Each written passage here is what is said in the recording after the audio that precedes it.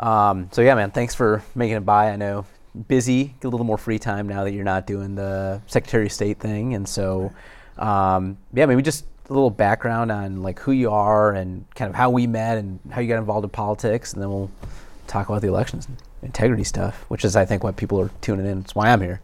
Great.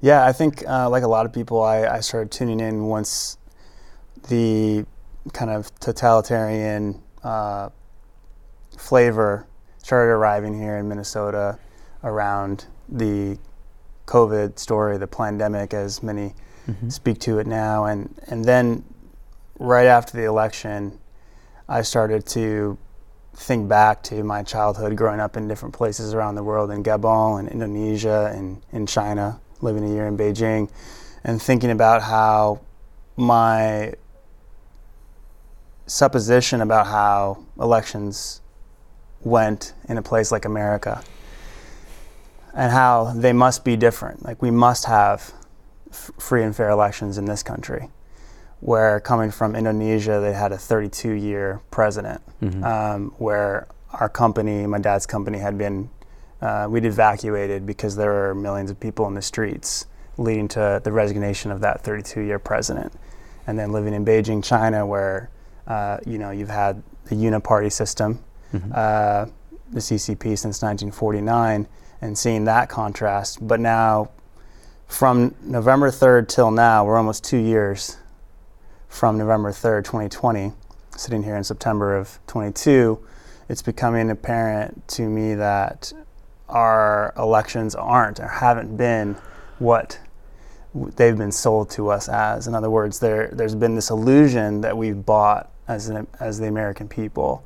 And so my attention started to focus in on that right after the election, and since then became involved in trying to get audits in the summer of 2021, and then was one of a few people that was at Mike Lindell's Cyber Symposium in August of 21, as well as his Moment of Truth Summit in Springfield in August of 22.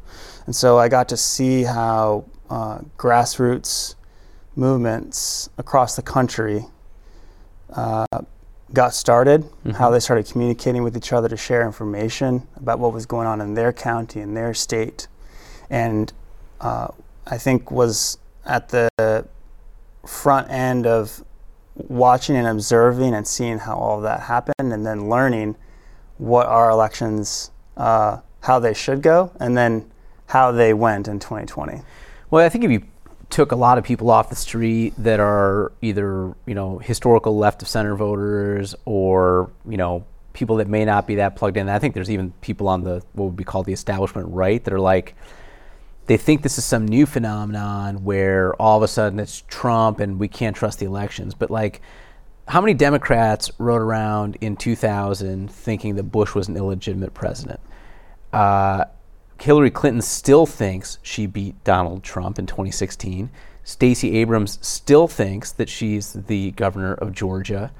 She lost, Hillary lost, and George Bush won in 2000. And so this myth that somehow questioning the integrity of our elections is some right-wing conspiracy, that you're crazy, that it's one side only, that it all revolves around Trump. No, I think that's a symptom of people losing faith gradually over time for a variety of reasons in our electoral system. And, look, Saddam Hussein was elected, okay? So you can either have what would be widely regarded as legitimate elections, where even the losers grudgingly accept the results of those elections, or you can have elections where more and more people feel like they are systematically disenfranchised by the process itself. And that's the road that I think we're going down. Our country's predicated on the peaceful transfer of power, and that requires having faith in open, free, and fair elections. And by fair, I think the consensus definition would be everyone who is legally permitted to vote should have the opportunity to vote, and all those votes should be counted one time. I think that's a pretty bland, vanilla definition. Yeah. But each part of that, right, who can vote, how do they vote, when do they vote, who counts the votes. Every single piece of that sentence can have arguments and issues around it. So right now, if you're a felon, well, you don't get to vote. And I think there's great arguments to be had around when is that restitution paid, right? When can you re-enfranchise someone like that? Should they lose that right anyways? You have certain factions in this country saying non-Americans, right? Aliens here legally or illegally should have the right to vote. Now that's bonkers. There's no other country where that's the case. Right.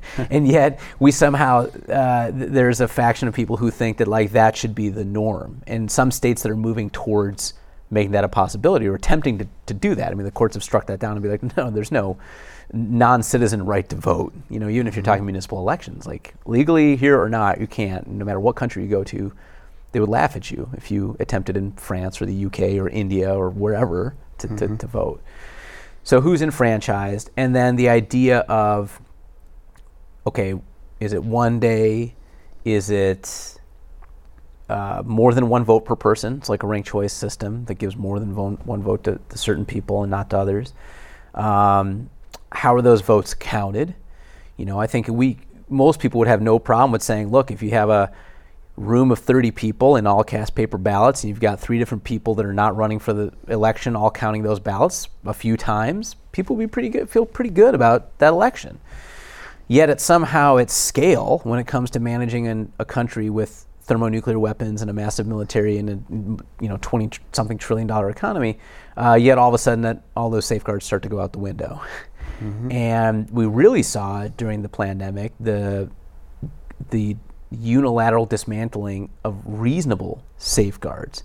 I mean, you can't take anyone seriously that says a person should get to cast more than one vote, right? But yet, it seemed like we have safeguards in place to ensure that you either get an in-person ballot or you get a mail-in ballot.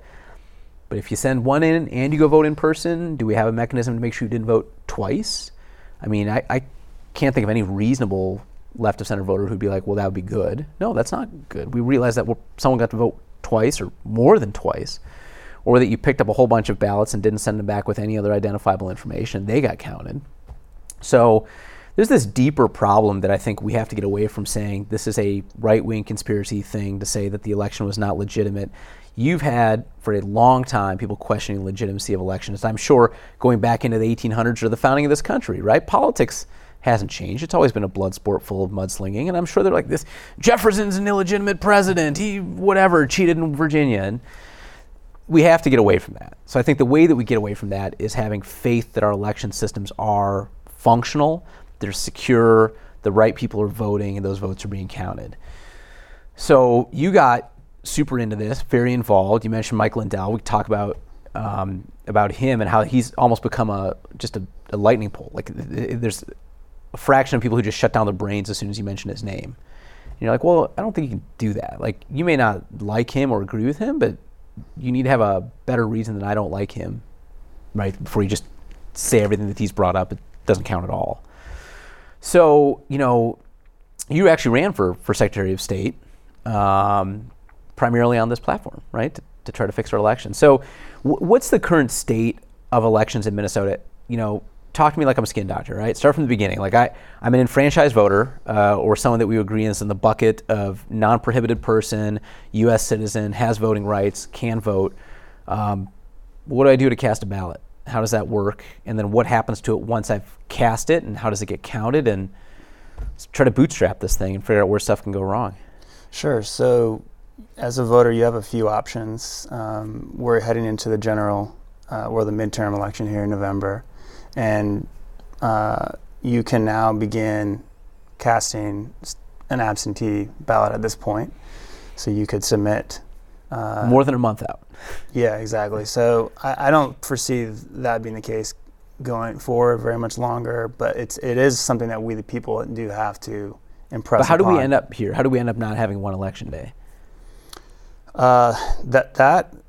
There's a bit of a history of how we got to the absentee. So absentee we've had that for some time from distant military and so That's forth. Right. Yep. Or if like your dad growing up in Indonesia, right? You should get to vote somewhere. Right. You're a U.S. citizen. You're paying U.S. taxes. Yeah. So that was expanded considerably. We had a record number of absentee or mail-in votes cast, because you have to remember we also have precincts in certain counties, where it's only mail-in. And that, by the way, can be revoked by the commissioners in those counties. They can revoke the mail-in only option, because there's some folks that don't even have a chance to vote in their precinct because that's been taken away. Explain that to me. So I guess I didn't know for a long time that there were municipal areas in Minnesota where you don't show up on polling day and cast a vote. Correct. Right? You can't. There actually isn't a polling place in some places. So you're actually mailed your ballot. So there's a distinction between a mail-in ballot and what's sort of colloquial known as the absentee ballot, which is usually mailed in as well. Okay. And so in Minnesota, in the middle of winter in November, maybe driving 45 minutes through the snow, the idea was, well, we'll have this mail-in process in those precincts. However, there were resolutions passed to even remove the ability to show up in a polling precinct. So I think that will probably be reversed, and it's just a matter of those commissioners saying, you know what, we're going to return to having a polling place for this particular swath or these different areas. But like we can get into later of the different action steps that are happening in the county level, like we do have to make that happen. It's not just going to happen by itself. Okay. But you were talking about the different ways that I can vote and what happens. So at the end of the day, whether it's an absentee or an early vote or an in-person at the polling place, my paper ballot in Minnesota is going to be scanned into a tabulator. So you're going to be using a Dominion ICE tabulator or ES&S DS200 tabulator or a HART InterCivic scanner. Those are the three vendors we currently use. Now that scanner is going to use optical recognition to interpret the ovals on that ballot, but you have to consider that the voting, the candidates in each place are different because we have Senate districts and so on, county commissioners. There's a programmable thumb drive which actually programs that particular tabulator in your precinct that you're going to scan that paper ballot into, so that it knows which options are available. Put it into. Right. And so that's relevant later when we get into a discussion of the electronic security issues. Okay. But I'm going to scan that in, and that tabulator is going to record, tally, and then report my vote choices. So would it spit it out right away if like I checked two things on the same line, or I voted in a Republican and a Democrat primary, or it was ineligible, I didn't fill in the box adequately? Would it tell me right then so I could try to recast my vote? I believe some may, but there's also an adjudication process where if I do make a mistake, that would then go to like a workstation where that could be reviewed. Okay. So I think the bottom line is that we have to remember that as a voter, you're not receiving a receipt for your choices. Right. Yeah, that's true. So why did we end up with the machines? Those machines didn't exist in 1965. Why did we bring them in? And what kind of oversight has the state or elected officials had over, one, the selection of the machine, two, how the machines work, three, reporting? Why don't I get a receipt? So the Secretary of State in Minnesota is responsible for certifying the vendor's equipment. Now, there's also an Election Assistance Commission, that's a federal agency, which certifies the various equipment, whether it's a tabulator or an election management system, which is essentially the database. Which sounds sinister. It's a bit sinister, yeah. Okay. That is essentially what's aggregating all of the vote totals from everyone that come through the tabulators themselves. But the Secretary of State is responsible for the certifying in Minnesota law. Okay. And then the counties will make selections on which vendor they want to go with. Okay. So there's a lot of issues right now because the places like CISA, the Cybersecurity Infrastructure Security Agency, for instance, a couple of months back, issued an advisory. That's a government Correct. agency? Okay. Correct. Federal government? Correct. Okay. And they issued an advisory on one of the vendors, which I think put a lot of people in a place of unease, just in the general public who are watching this from afar, who hadn't had the detailed insight that some others have had. But maybe as a way of getting into, I think, the crux of the matter, which really is the electronic voting system overall, is you had mentioned thermonuclear weapons. Some of the most most trusted experts now on electronic voting systems have previous experience with security of nuclear weapon systems in the United States government at places like Sandia Labs. And so it's this kind of caliber of people that I feel it's my role to help try to synthesize a lot of the information they're sharing and try to share it with the wider public. Well, our nukes, those systems are all air-gapped. Like any very secure system is air-gapped. So air-gapped means that it's not connected to a network. You actually have to walk a thumb drive over. In the case of most of our ICBMs, you reprogram them by taking literally a large floppy disk. This is before your time since you're younger than me. But a big version of the 5 1/4 floppy disks. This is why they take so long to reprogram, and you actually have to move that targeting data and plug it into a computer. There's an issue with, these things go bad because they're electromechanical devices. And so you have to keep the company alive that makes these, I think they're 7-inch floppy disks or something like that, which is bonkers, right? Like this is the third leg of our nuclear triad and it runs on floppy disks. But if something has to be secure, right, that is hard to hack. So you sacrifice speed. It might take you 30 minutes to re-aim that nuke or an hour or whatever it is. But what you gain is a massive level of security.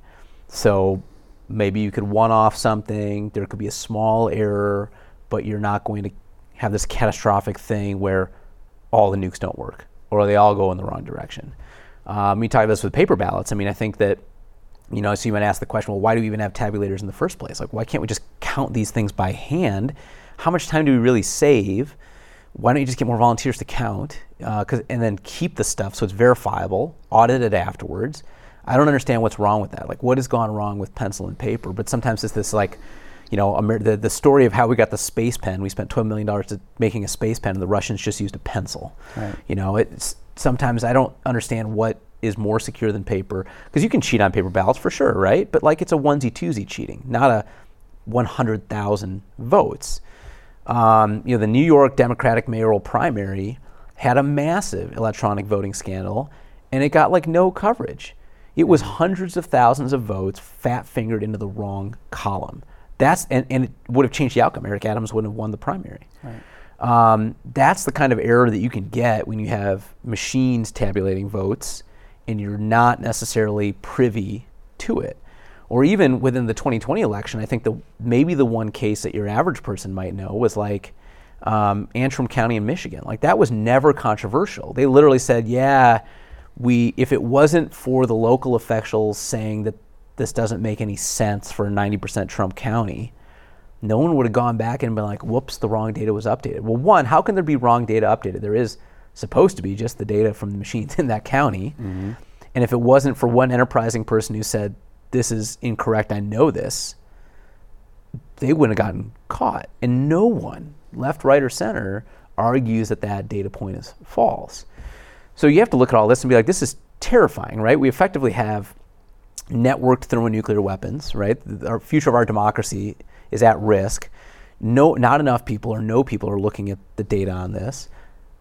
A lot of it's not air-gapped, and you don't really know what goes in, right? You or I don't get a receipt of our vote. There's what is the time savings versus just counting these? Why were these things even introduced in the first place? How is this why was it such a massive issue to just wait 48 hours for the hand vote to be completed? And if we were going to use a device, well, I'm all for the free markets, but sometimes things are important enough where why isn't it open source code? Why isn't there just one governmental vendor where everyone's vetting the code for this thing and one device, and this is what we use, and it has security that we can all feel comfortable with? Yeah, it's a great question. I think the simple solution to it is the human hand tally, and you repurpose the budget of the maintenance, the purchase, all the updates that have to happen of the various equipment, the security, to hiring enough election judges to go through the statutory process, which already exists as a fail-safe disaster kind of situation when the equipment wouldn't work in a situation that you would use to hand tally those ballots. And you get through that process immediate verification because you have two individuals counting. You could also have a future where you're just live streaming that so anyone can watch it. And there are implementations of a human hand tally which are going into effect in places like Nye County, Nevada already for this November, so that we can show the world this is how it can be done. America can do this. Yeah. 'Cause we know that places like France do this, and other places in Europe places that ask for voter ID, by the way. Right. But I think it's worthwhile just mentioning how we did get there, because I believe it was 2000 Bush Gore, you had the hanging Chad narrative, right. Which were a problem, right? I mean, that's if you don't know if the vote was cast for that is a problem, right? And so there's a whistleblower that came out of the company that produced the cards that suggested that those faulty cards possibly were produced as a setup to create this event because this whistleblower had said, the electronic voting equipment from that particular company, which after 2002 Help America Vote Act went through and provided all this money for the electronic equipment, this whistleblower said, they weren't picking up in sales. So maybe, what I saw, which was us creating faulty cards in this particular county in Florida, I don't know if it was Tampa area, but regardless, there was about 10,000 or so faulty cards that produced the hanging chads, and because of the spotlight on Florida with those 20 plus electoral college votes for the presidential election, maybe that was what helped convince a lot of folks that maybe we should go to these electronic voting systems because they have more efficiency, accuracy, and so forth. Right. When our intuition wouldn't necessarily have had our intuition. When we sit quietly and ask ourselves, what would be the safest way to count votes? We know that it's having two or more people looking at it and agreeing, and then making the tally. Yeah, absolutely. And we mentioned it goes into that tabulator, but it seems like the vote should be provisional until humans count it. So I don't have a problem using a tabulator if you want to speed up getting a provisional vote count out, because you can't change the votes after the polls close. Sure. But then hand count them, right? So you can have your election night parties and you can know what's up. And a week later we said, yep, we verified it and it was off by one vote or this vote, but these are too close to call, so we can't release that because it's within some margin of error. We have to hand count them. That just seems bizarre, right? All these devices do is save time. So, they're no more or less accurate. You can confuse the machine by partially marking a block and then they'll either throw it out. And that's problematic if it happens when you're not there to spoil your other ballot and cast a better one, right? That would also be a potential use of the machine is, hey, this doesn't look right, go to the election judge and sort this out with some humans.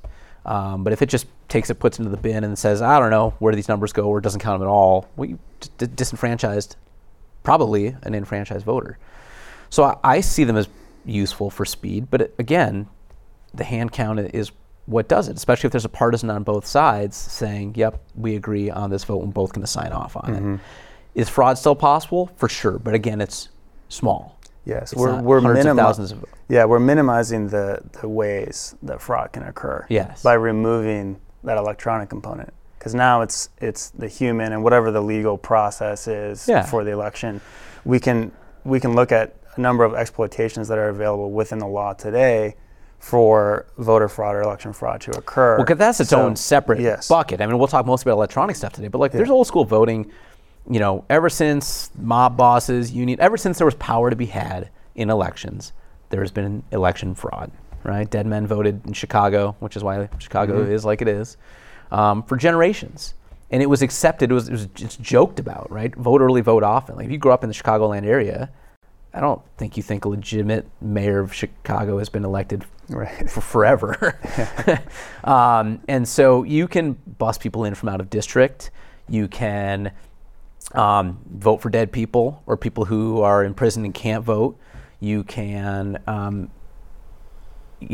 destroy properly cast ballots. So there's a number of ways where kind of there's old school fraud. And none of that's good. Everyone should, be up in arms about that. Things like voter ID, which again, I think all but one country in Europe have. And so, these kind of the people on the left are like, we should be more like Europe. You're like, yeah, I guess when it comes to voter ID, probably we should. Yeah. It's bonkers that we don't have that control here. It just means one person, one vote. You can make your ID free, right? That's something we could choose to do as a state. I think that'd be a great thing to do. But let's make sure you're you, and let's make sure you have a right to vote. And then you get to cast one and only one vote. And then if you want to mail it in, or if you want to show up on the day, that's a separate discussion, but at least then we're sure it's one person, one vote, counted correctly. Right. So I put this thing into this tabulator, it counts it, I don't get a receipt. What happens to the paper? It seems like there's a bucket below it. Does it store the ballot? Yeah, so the ballot goes into that kind of trash can looking device. Those ballots ultimately are going to be compared, the number of ballots are going to be compared against the number of voters that came in and voted that day. So that's one of the checks that the election judges will do. The election judges are also going to check the tape that gets printed out of the tabulator at the end once the polls are closed, and check that total number matches the number of ballots, physical ballots, and the number of people that came in. What's not ever checked, of course, is if the tally would for each county commissioner, because that's not part of the process. Now that's wild. That's bonkers. That no one's going back and saying, even in a spot check fashion, right? Let's just pick 10 random counties right out of the 87.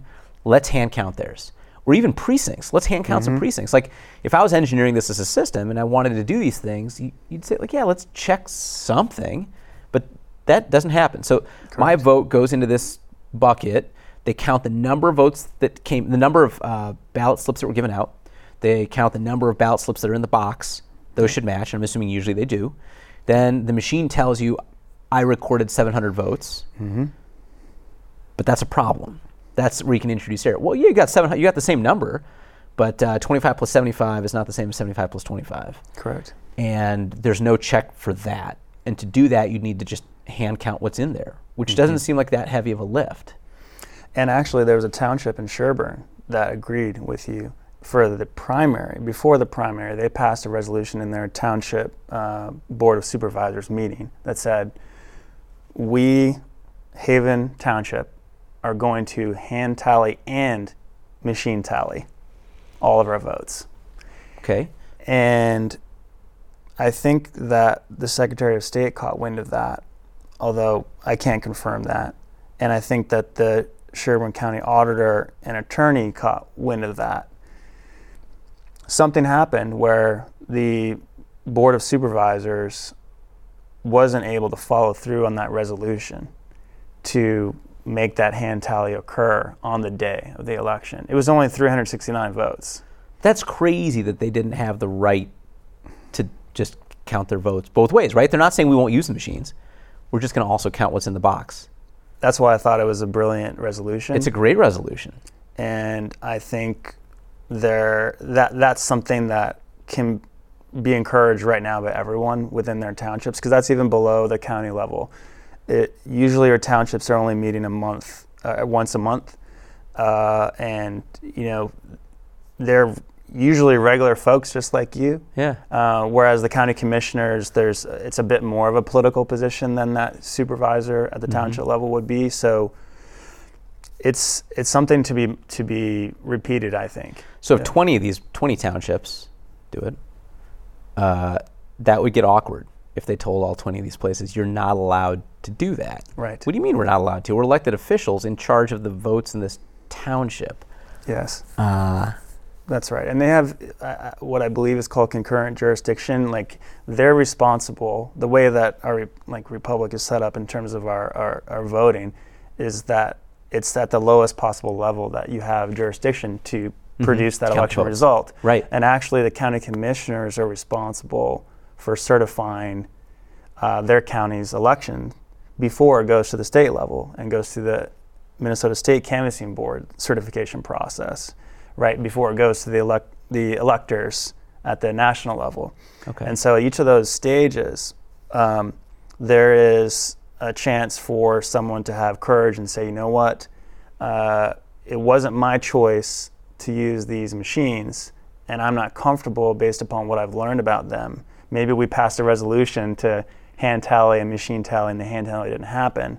So I'm going to withhold my until certification. The hand tally happens. Right. And this actually happened in New Mexico in Otero County. There are only 3 county commissioners there, but they decided to withhold their primary certification in their June primary. And that brought, the weight of the world upon them when they did that, but also showed everyone, oh, wait a second. Like, was it so wrong of them to ask a few questions about the machines? Because to your point, the vendors will not give up their source code. It's actually in the contracts with the states that won't be released. The states do have the source code in escrow, so the Secretary of State could choose to release that. The chair of a major party could raise money and have a third-party verification of that source code as well.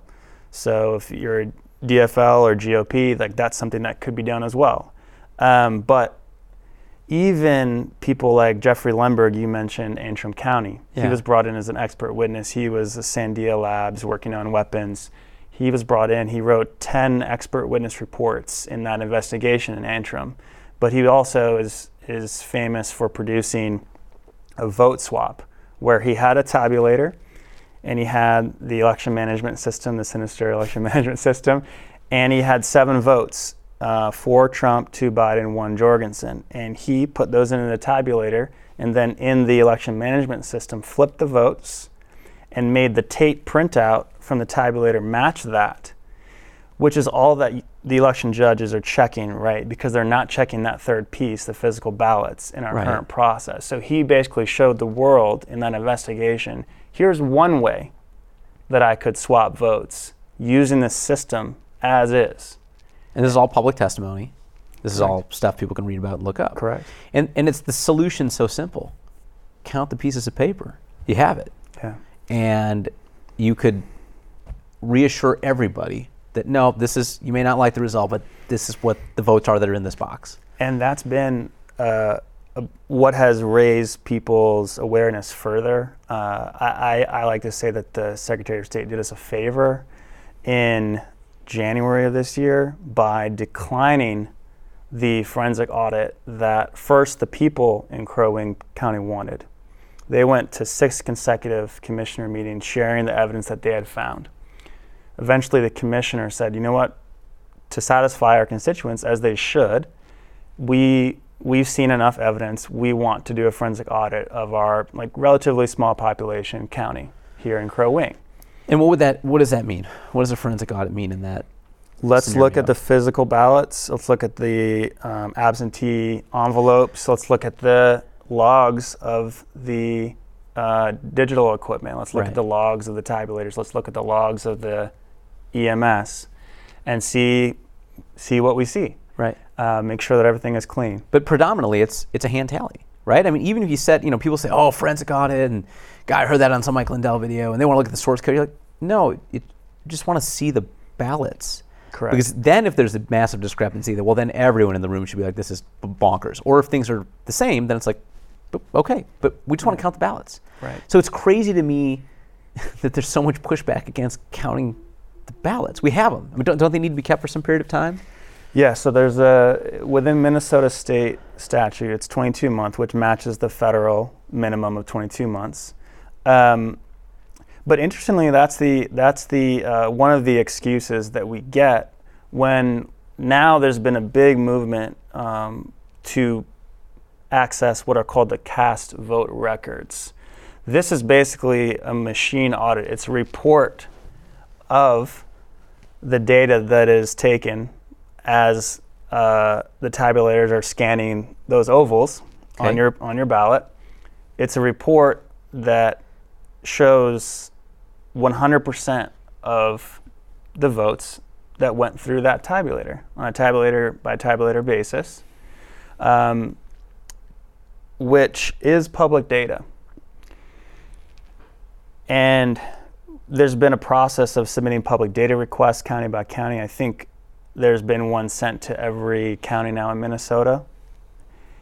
But we only a few days ago got the first two cast vote records released. The one that's public is Fillmore County, down in the southeast. Yep. And that's the first one of these digital reports which shows, which clearly verify the results. They're not the paper, but it's a report that, based on like the Election Assistance Commission standards, has been built in to all of the election equipment. It's a standard across the United States. And you got me onto that point because you said we have the physical ballots. We have asked for this report, and you get a variety of excuses, unfortunately, from our election offices. But one of those excuses is, well, we have the physical ballot, so we don't need to provide this report. But we already have the precedent of the SOS saying we're not going to do any audits, even in a place like Crow Wing. Right. And so the people who just want transparency, which is the unifying issue, by the way, because no one is against transparency in elections. Right. Shouldn't be. And so that's a cross-party, whatever label you want to put on yourself. I haven't found anyone that will say they are not for transparency.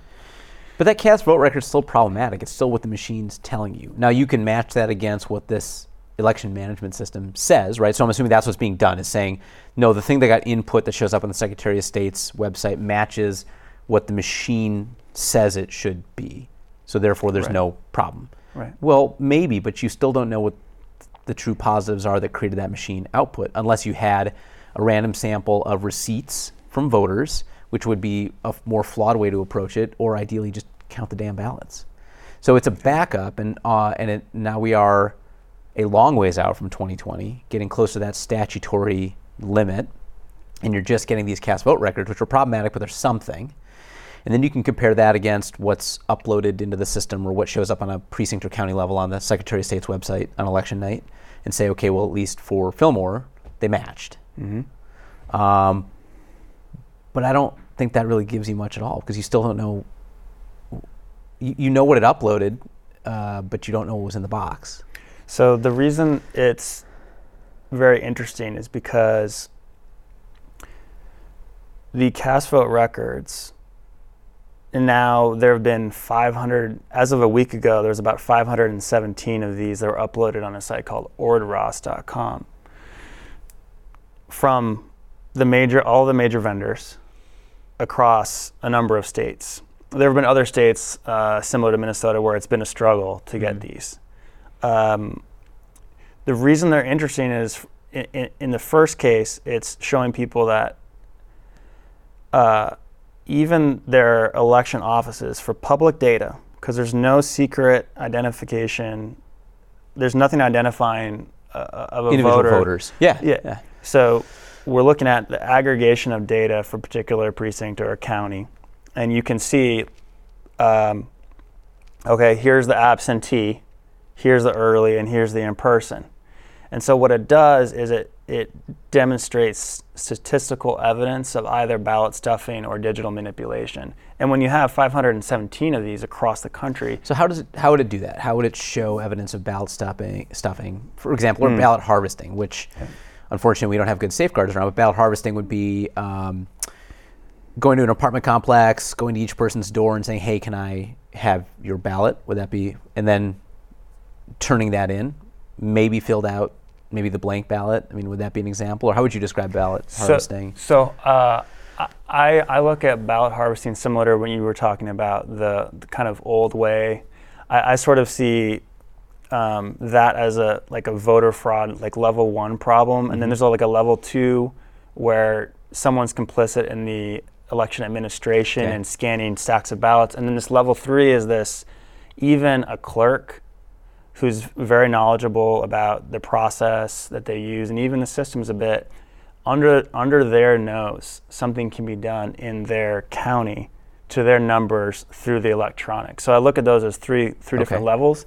And that level 3 is it's difficult to even to myself, because even while working at Target Corporation, the software division, for a couple of years, thinking about how I would subvert an election using the electronic equipment is difficult if I don't have the source code to look at and see how it actually works. But in terms of the cast vote record, well, how would it show that there was ballot stuffing or digital manipulation? Well, if I see a certain ratio of a certain county commissioner to another county commissioner during the absentee and early mail-in versus the in-person polling place, we've seen in some areas a 30% difference in the voting ratio. Well, that's an indicator that something probably should be investigated in that area. But the pushback would be Democrats vote early. They were afraid to leave their houses in 2020, so they all cast mail-in ballots, so those should predominantly go left. And then Republicans show up and vote in person on Election Day. Those should go right, so that those buckets could be skewed normally. So how would you suss out the difference? You'd have to find comparable counties with roughly similar breakdowns demographically of how they vote. So 70% Trump counties should have pretty similar fractions that vote in person versus mail-in. That's right. The breakdown should be the same. That's right. I think it's a bit of a still probably, I don't know, like I would like to see the data on Democrats versus Republicans, absentee versus in person, because I just don't know. Like I know that was no one knows. That's the narrative, right? Yeah. But some of it kind of makes sense in a pandemic year. Other ones don't. I mean, maybe if you just ballot harvest more, which the Democrats, again, seem to be known for, then that's what's going to skew that too. If you dump in all these harvested ballots as mail-in ballots beforehand.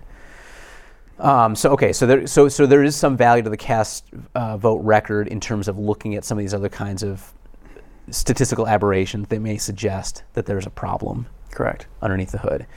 A lot of what it seems like you spent a lot of time on is that kind of level 3 problem where everyone in the system's an honest actor. Correct. And they don't know fraud's being perpetuated. It is one person, one vote, so voter ID wouldn't fix those level 3 problems. Those seem to be the most pernicious. Now, source code evaluation, again, open source voting data would seem to do that. I've heard people talk about blockchain voting, which, that's a big detour. But again, that would kind of solve that problem too, because everyone gets a receipt and it's all public, how every vote is cast. This myth that somehow these large governmental vendors, we use 3 in Minnesota, produce perfectly great code is so wild to me. I think the only person who could say that is someone who's never written code and someone who's never understood the fact that there are what are called zero-day exploits. So this is the day the code's written and released. There are flaws in absolutely everything. And that is how large systems get hacked, which is why patching is so incredibly important. But you don't know. Like the Israelis have hacked your stuff the day it was released, and they will continue to hack every iteration of upgrades to your iOS phone and your Android phone because there are always flaws in the code. There's always security loopholes. And the only way they get found is a ton of people trying to white hat exploit it, right? To try and get in there and be one of the good guys trying to hack it. We've got a giant military cyber command. Make them try to hack the system, right? We should be trying to exploit our own system so you understand what the vulnerabilities are so you can tighten up the code. But again, part of this is like, why would you do that much effort when you have, just send the pencil to space? Right. Like we have paper ballots. Yeah. Like, why are we doing this? Because the scale of the errors is not onesie-twosies, which are bad enough. I mean, in our district, Elliott Enkin, or right next to us, lost by 2 busloads of votes, like 90-something votes. So those onesie-twosies matter. But, the ones we're concerned, many people are more concerned about, or it's easier for them to wrap their head around, are like the Eric Adams, hundreds of thousands of votes in the wrong column. Oops. Mm-hmm. And that happens at the level 3. So what's being done now that all this spotlight's been shown on these areas is, how do we address those potential kind of, the nation-killing type of levels of fraud? Yeah, it's interesting you mentioned nation-killing, because the same Jeff Lundberg who did the Antrim County, and he's also worked in Ontario and other places as well, he talks about how, because he was a nation vulnerability expert for this country, and he is trying to get ahead of all the threats. And he said, next to nuclear weapons, like if I didn't take that route, I would take over a country through the elections. Oh, of course. It's bloodless. And if you cover your tracks good enough, you could create enough, especially in the current political environment where there's no discourse, there's only division, you could sow more sedition and rebellion and hate for your neighbor bloodlessly by screwing with their elections. Right.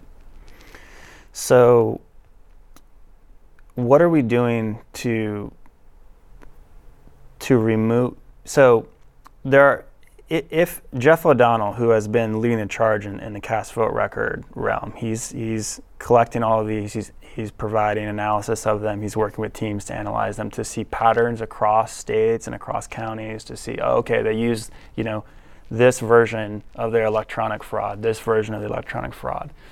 And by the way, the reason he's able to begin spotting those patterns is because of his work, which is highlighted in the movie Selection Code, which dealt with the Tina Peters story in Mesa County, Colorado.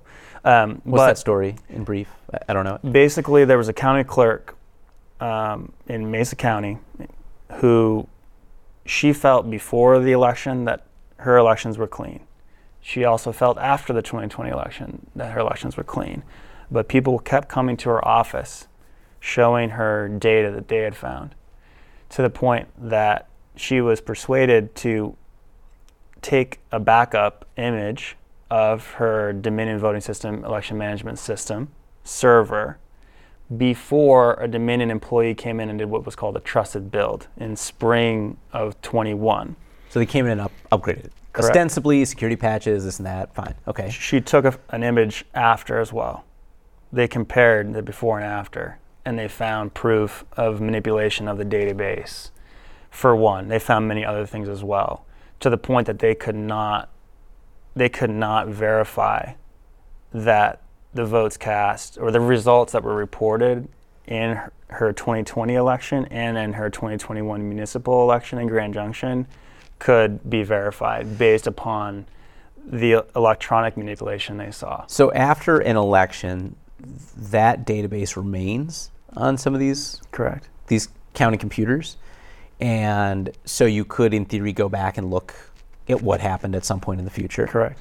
And so that database, not the code around it that reads it or makes your GUI or makes the images on the screen, the database itself was altered. Mm-hmm. That's bizarre because there'd be no reason to ever update the database. I mean, it's a big table, right? You just leave the table alone, but you can tell if the table's been messed with because the file characteristics change, right? Correct.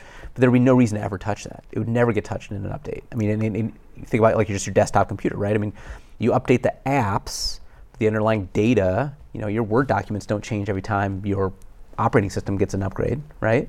And that's what happened here, was the database changed. The thing that should never change appears to have changed. Correct. And not just patching all the software around it. And it changed 14 days before November 3rd. It happened on October 21st, 2020. And the election clerk knew nothing about it. So the person in charge of that election in that county knew nothing about it. So right there, that happened on a Dominion voting system. So right there, if that could happen in one county on a Dominion voting system, that immediately, for me, puts into question any county that's using that particular vendor, because the person in charge had no idea that happened. Right. And what was changed was not insignificant whatsoever. So how do they know? Was there some qualitative or quantitative analysis of what changed? Correct. Yeah, they're looking at this image before and they're looking at this image after, and so they're looking at. I mean, it's if you imagine you're on your own computer, you can click through your different file trees and you can see. You're looking for your photos from last year. You could see what the status was of the computer in the first place, complete with log files, which are very important to see what the activity was. Right. This file was changed on this date at this time by this user. One key thing that was changed in the second was that there were a lot of log files missing. But they also found that the evidence of that digital manipulation in the before image had also been removed in the after image. So it was almost as though someone was going in there to clean up, tidy it up. Now, were vote tallies changed, or there were vote tally changes in that case? That's crazy. Yeah. So of course this gets no coverage, but you'll have a voting official, public elected official, who would testify to it, or did, I guess, basically said this is what happened. So we don't know the extent of that potential issue. We know it happened in one place, things changed that shouldn't have been changed, and they were changed without permission to change them. Right. And then that no one was made aware of those changes. Log files, potentially voting, or votes, and then other stuff as well. Are all of the vendors equally problematic? Is one of these guys doing a better job? What we were presented with at the Moment of Truth Summit in Springfield in August, there were a number of experts looking at this from different angles. And my takeaway was that the exploits exist on any electronic voting system. Do these all run on like Windows? Or like, are there, like, what kind of base OS? I mean, are people running Linux, Mac OS, Windows, their own proprietary stuff? Yeah, there is some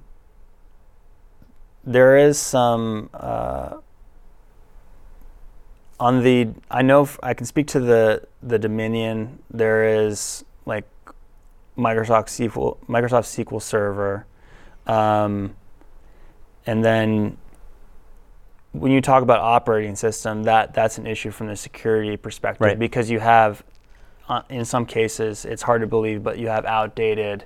Someone running Windows XP, yeah, which is crazy, right? There's so many exploits for those systems that Microsoft no longer supports. Correct. So if you're running it at a corporate environment, because we get, we're HIPAA compliant at work and PCI, and you get these notices that like we just no longer support it. In fact, your cybersecurity insurance vendor will say, if you're still running this, your policy is not in effect.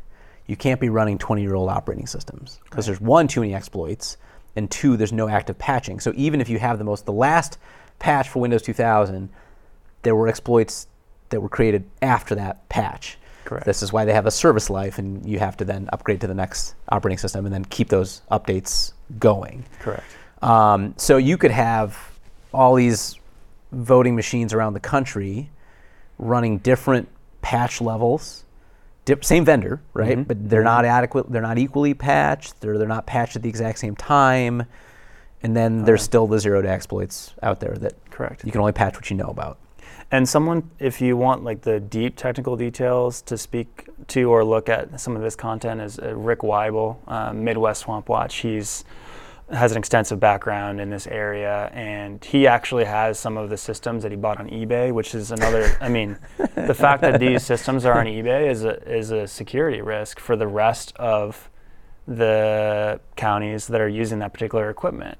But he's someone who, he is capable enough to not only go on eBay and purchase these systems, but figure out how they work based upon the systems that he's purchased. And so if he can do it, then, like France has really, really good IT hacking as a governmental kind of deal. They have it.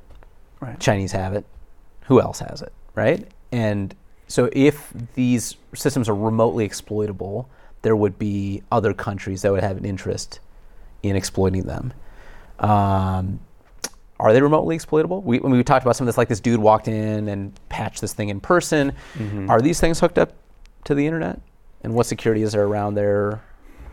So in Antrim, they found, for instance, 4G wireless modems in the chassis or the enclosure of the DS200 ESNS, which is the tabulator that's most common in the 2020 election in Minnesota. Okay. Now, they weren't expecting to find those because that's not part of the configuration for the tabulator. It shouldn't be there. I mean, you mentioned in the beginning, you put a thumb drive in and download stuff to that. That would be an air-gap security mechanism, right? You have to walk up with the thing. You need to have physical operatives who can go hack all these machines. Yes. But if there's a modem in there, that means it's there for a reason. Mm-hmm. Now you could say, well, okay, it's there so we can patch things. Then again, you need to let us know when you're patching things, and you need to let us know that it's remotely upgradable. Like, right? Why wouldn't that be known? Why would that be there? That's odd. Yeah. So that shouldn't be. People have talked about the e-poll pads a lot. What's that? Those are the iPads that when you check in. Yeah, and those are connected to the internet. And I've heard stories from election judges where they've been contacted to make sure that they are the internet connectivity is there. And the basic idea there is for synchronization.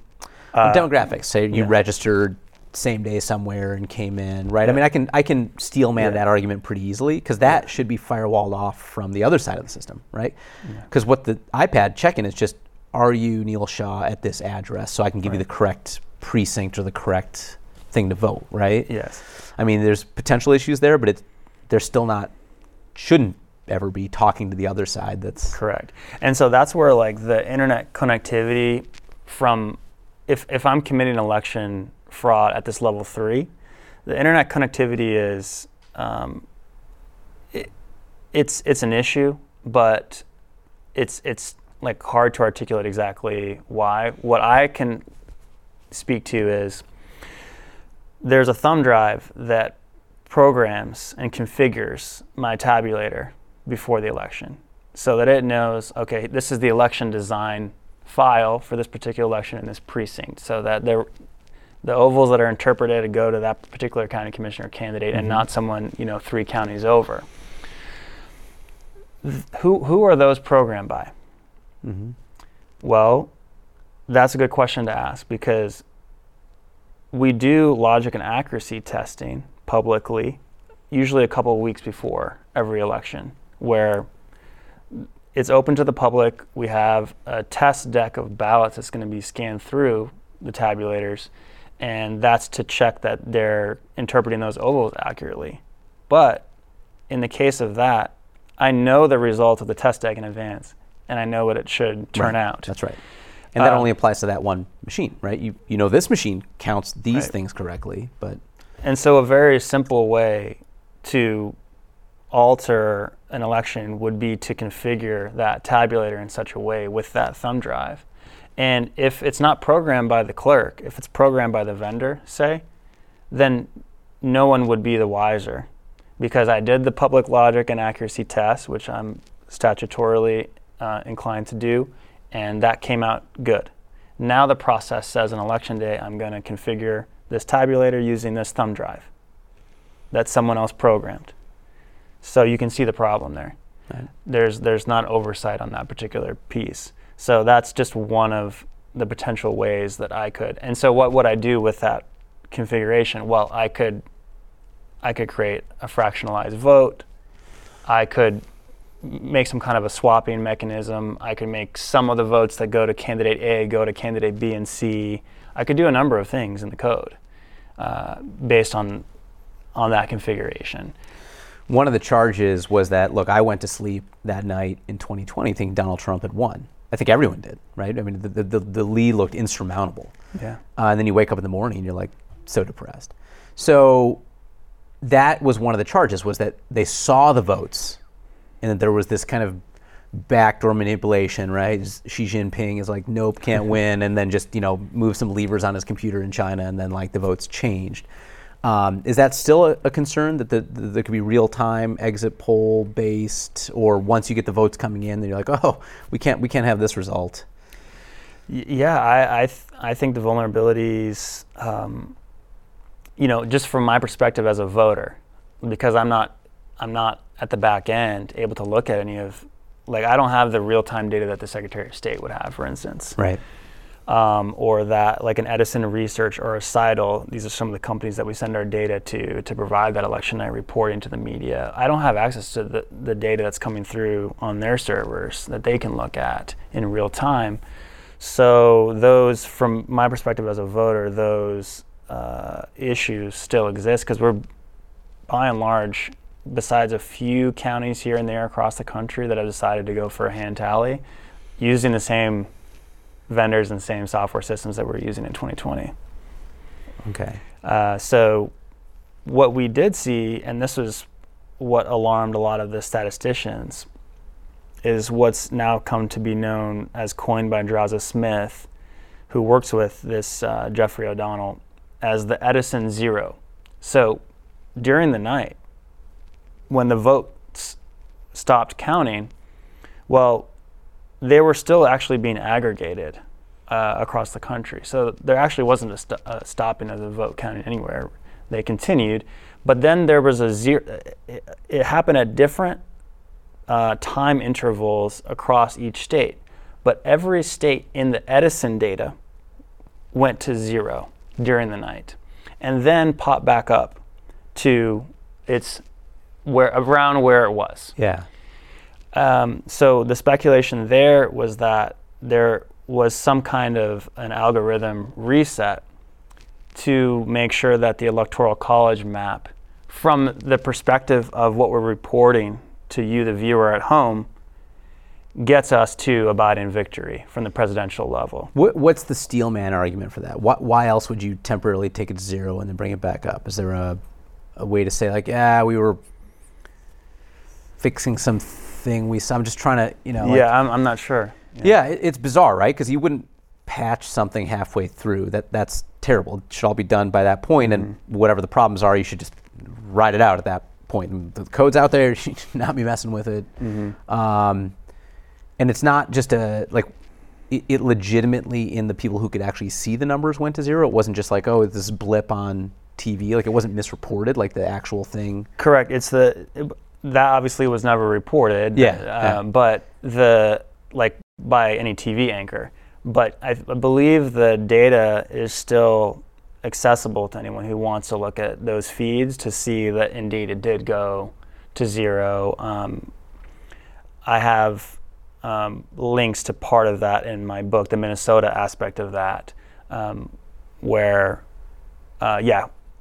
there were also other cases in Minnesota where there was a decrease in what should be a rising hill, because it's a cumulative vote. Yes. Yep.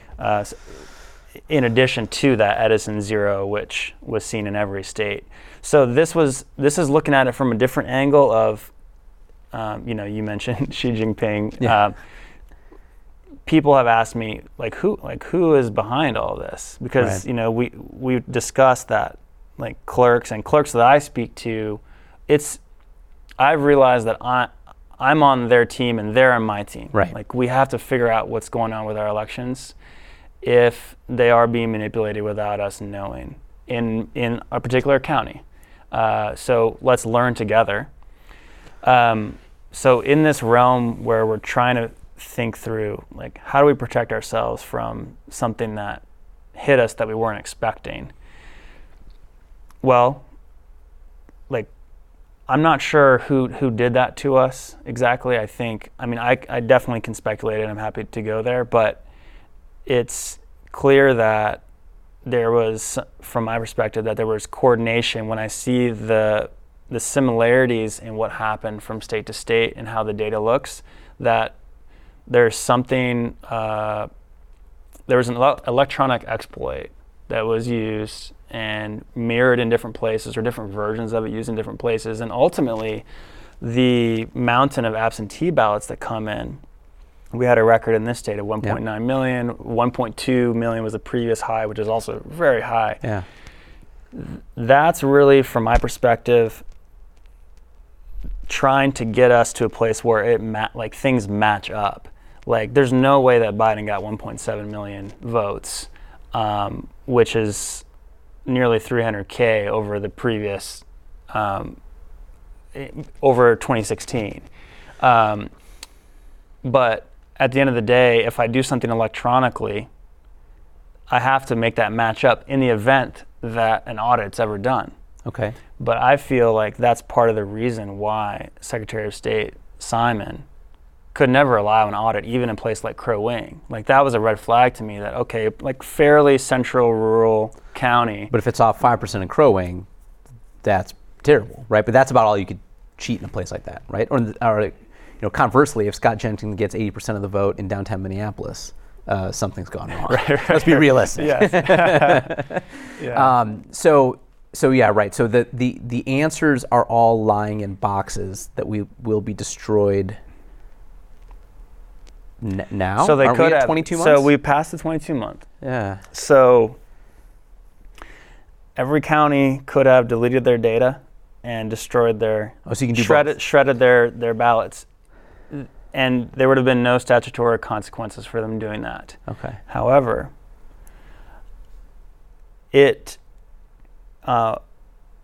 I learned that an email was sent out to county clerks Friday evening before the weekend of the September 3rd, saying, hold on to everything.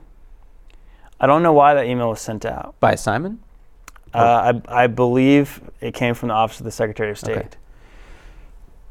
Because, if there was no reason to hold on to them, they could have. Now, we've been submitting all these public data requests for the cast vote record. Okay. People have been in their county commission meetings saying, please, just hold on. Just save it. Yeah. Right. Just a few more months.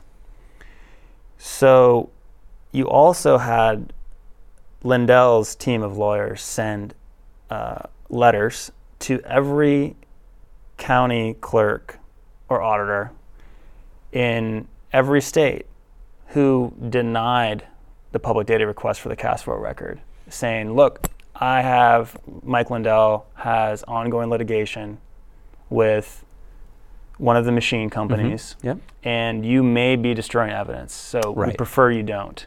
So I don't know if that had something to do with it. There was also a case here in Minnesota. There's a Rice County case where they're trying to get public records or public data from the Rice County election. But there was also a case where Secretary of State Simon had to appear in court on September 7th. So it could have been related to one of those three things. Okay.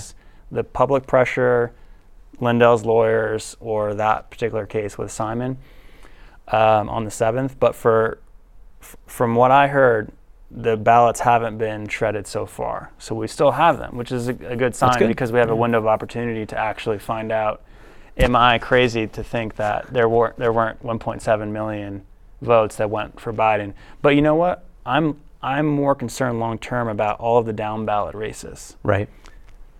Because we have a lot of people that, like, are grassroots people that are challenging their county commissioners coming up in November because their county commissioners haven't done enough in their eyes on this particular issue and other issues. And so they said, you know what, I'm going to run for county commissioner. So we could have county commissioners, for all we know, that weren't elected fairly. And maybe that's part of the reason why there's not more of a desire to listen to the concerns of the constituents around this particular issue. And you don't really ever know that. It's hard to figure that out, although I think part of what my journey has been, first as a journalist, following Rick Weibel and learning about his approach, but then covering these county commissioner meetings with my video camera, because even though some of them are live streamed, just to capture different angles and learn what people are concerned about, has been, even though there's a complaint out there that some people are frustrated that something hasn't happened, like we haven't had a reversal of the presidential results yet. Well, or there's no constitutional mechanism for that, right? Yeah. But at least well, just count the damn ballots. Yeah. How hard is it? I mean, that would seem to alleviate all or most of the concerns, or the level 3 concerns, right?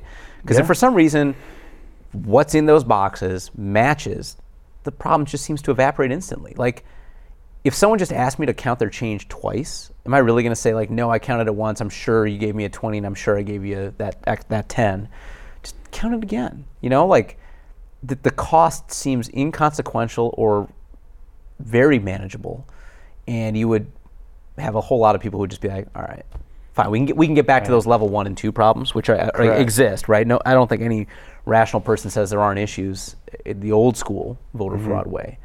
But these nation killer problems so the solution seems extremely simple. Now, are there any other states where they actually have started to do this in larger amounts, or is it just these onesie twosie counties here and there? There's no state that is fully going to be doing a human hand count. I believe Montana has the most counties in terms of number of counties. But there's a few that are popping up, like Nye County, Nevada.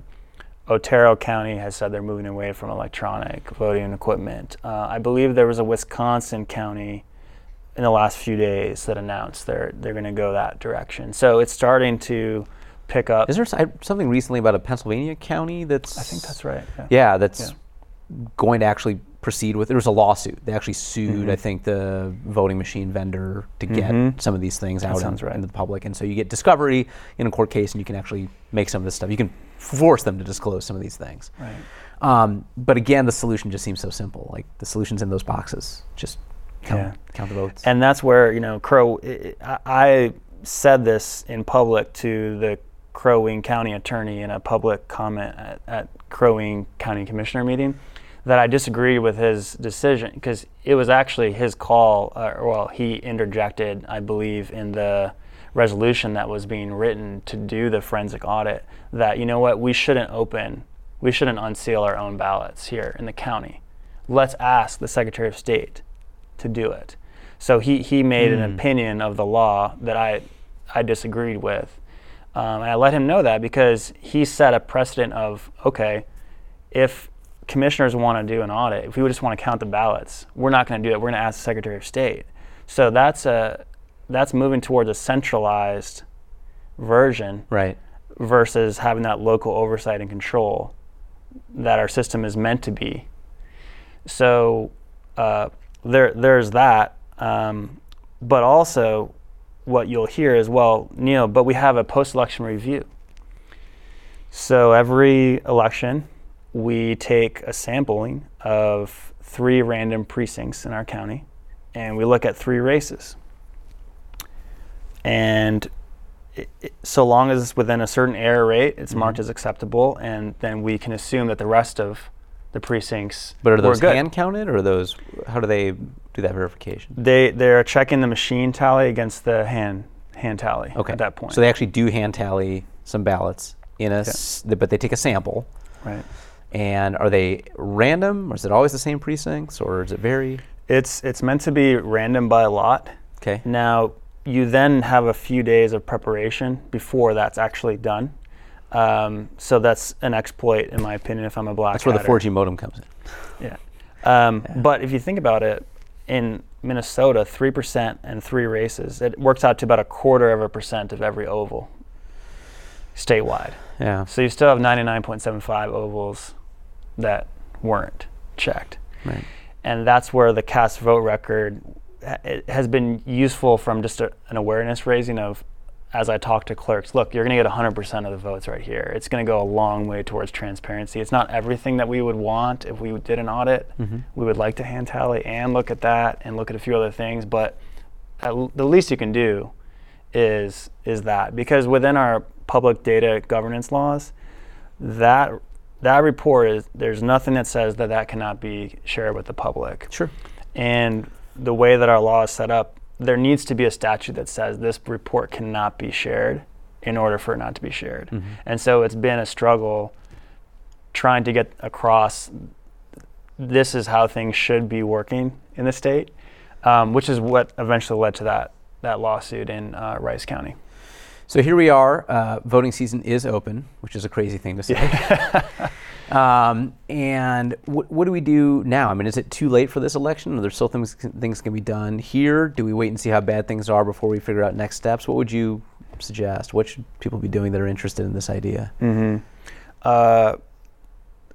We can still ask for those cast vote records, because now you can let your county know, like, hey, Fillmore County and one other county that's going to be shared sometime soon, they were able to produce it, even though the Secretary of State was in a Star Trib or Pioneer Press piece saying, I think some of these requests are impossible to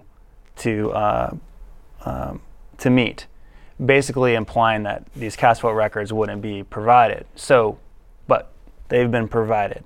So good for Fillmore and good for this other county. Like, now people can say, look, you're not going to be the first one to do this. Fillmore County, they're okay. Like, they still have their jobs. They're following the procedure and the law. They're providing some transparency. So that's one. Two is Minnesota Statute 206.58 says that counties, as well as municipalities, can choose whether they want to use voting machines or not, electronic voting machines. So that gives commissioners as well as supervisors the chance to draft a resolution that says we want to go to a hand tally instead. So my city could throw the machines in the dumpster and count hand tallies and hand that in to the Secretary of State? Yeah, I think so. And I think that it's coming down to courage, because I think that there will be a lot of pressure on places that attempt something like that. We saw what happened in Haven Township, where all they wanted to do was hand tally and machine tally 369 votes. And something happened. I don't know what happened. Something happened where they were persuaded not to do that, even though they had just passed a resolution that said we're intending to do this.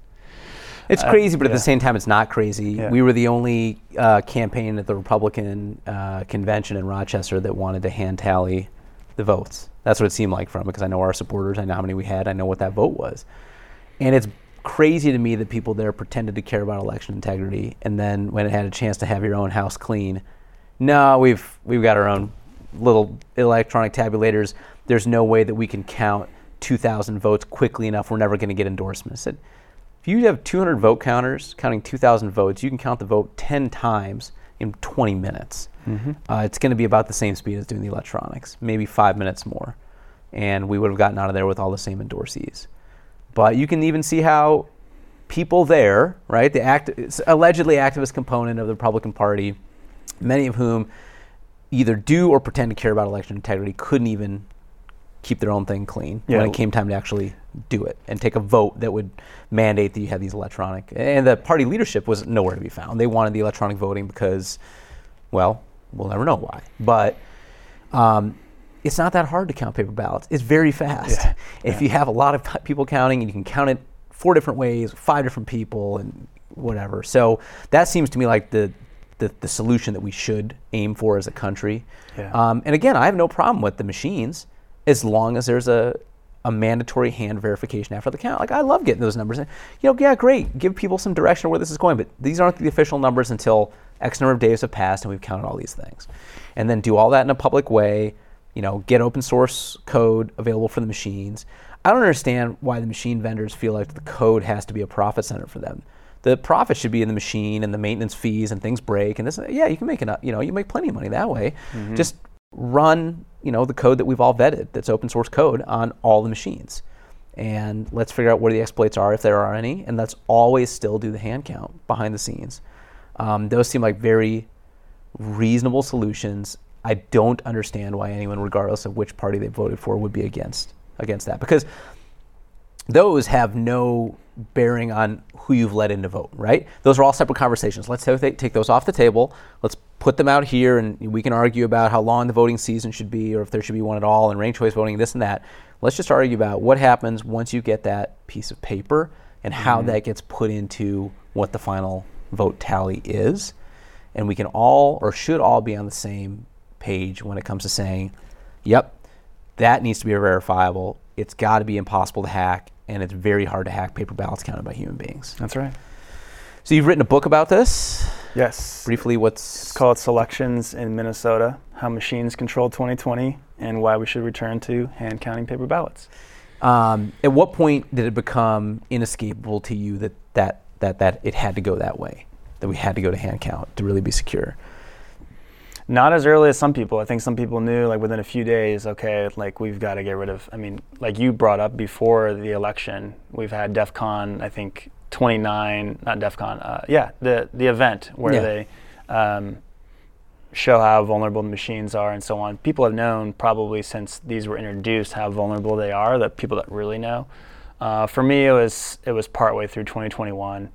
But in terms of a story that I can tell, when I went to Lindell's first event in August 2021, they set up a mock election, and they showed us how easy it would be to flip votes. The question that we were voting on was Fox or CNN more guilty of lying? And so that's a tough one. It's like, yeah, exactly. I wanted an option C. And so they showed us how you could swap votes right there in front using of the us. hardware that Correct. some people vote on. Correct. And then in this follow-up event a few months back in August, I guess it was only last month, I was shown a vote swap in less than 30 seconds that was untraceable by the system. And then I was shown that same vote swap in the back end using a thumb drive, hands-free, and that same executable program from an iPhone across the room. And then I saw, okay, that's just one of many ways that this could be done. And that was done like that. Right. So that was just further confidence for me of if it's that simple, and this is an expert that clearly he has a system in front of him because he's part of the investigating team. And he's not a nation state, right? You put nation state resources behind this that have a vested interest in destroying the greatest country that humans have ever created, and the magnitude gets that much bigger, right? How many more exploits are that this guy doesn't know? Because there's a team of Chinese hackers or Russian hackers or whoever it is trying to do it. Right. What got Mike Lindell so interested in this? Was it just that he was friends with Trump and he felt like his buddy was totally agreeing? Like, was he always into this, or was it Trump losing that kind of got him? I have no idea what really got him into it. That's actually a really good question. I'd like to research that, because he has been... Give him a call when the FBI gives him his phone back. Yeah, because he has this famous phrase of, we've got to melt these machines down and turn them into prison bars, just so that they're recycled at least. That's right. Yeah, no, he's been one of the kind of, stalwart, patriots behind this, because even where, I may have my differences in presentation from him, he's just been so solid. He's stood by what he's found, and he made some claims about vote flipping in 2021, which, once again, if we had just hand counted some counties, we could have disproved Lindell right there and then. Right. And the latest piece is him really giving Jeffrey O'Donnell a platform with this cast vote record, so we can really see, here's how the fraud happened electronically across the nation. And they're building that picture right now. And I think that will be visualized to the American people at some point, hopefully soon. And then he also just purchased, I believe, part of the data that Dennis Montgomery had. So that's a whole nother avenue to go down and explore. And I think a lot of it's not public yet anyway. But there was a lot of confusion being in person at the Cyber Symposium in 21 of what are we being shown here? We have this discussion of PCAPs and these intrusions that came in and the vote flipping, but being there, I wasn't able to see that data for myself, and even some of the data people weren't able to see it. So it was unclear of what was going on there. Was this kind of a vetting process happening? Did he not have certain data that he thought he had at that point that he now has? So there were a lot of questions that I think people rightfully had, because Lindell is a business guy and he's a marketer. He really like hypes things up. So, but again, he could easily be disproven by a just simple count some paper audit. ballots. That's right, right. Yeah, and you would think if you were a Mike Lindell hater, that would be like the easiest, lowest hanging fruit. So what are you afraid of? Open up the boxes, count votes in a few counties, and either we're in a big shitstorm or he goes away, right? Because if you wanted to take away his power, you just show that, like, look, it's not there. Why are they so afraid to open the boxes?